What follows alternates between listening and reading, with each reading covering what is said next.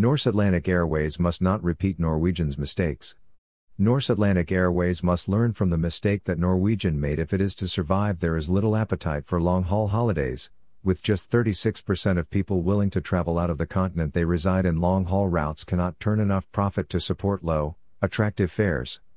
Just 2 months after Norwegian ceased its long-haul operations in January 2021, a new entrant into the market, Norse Atlantic Airways, plans to replace and improve upon Norwegian's attempts to crack the low-cost transatlantic business model.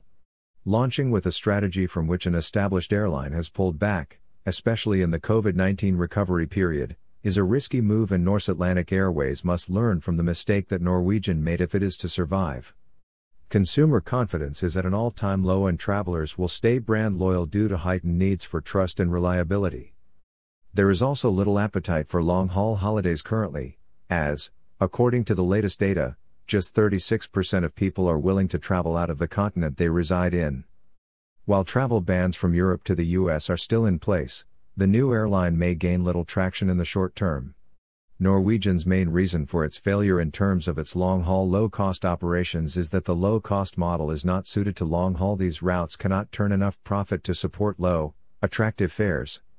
Full-service carriers are now entering into this market by offering low-cost options.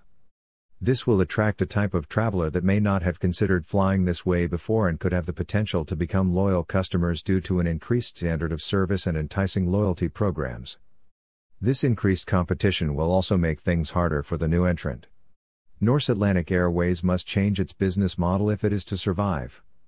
The only way full-service carriers can succeed in this low-cost market is due to the provision of high-yielding business and first-class cabins, making flights more profitable.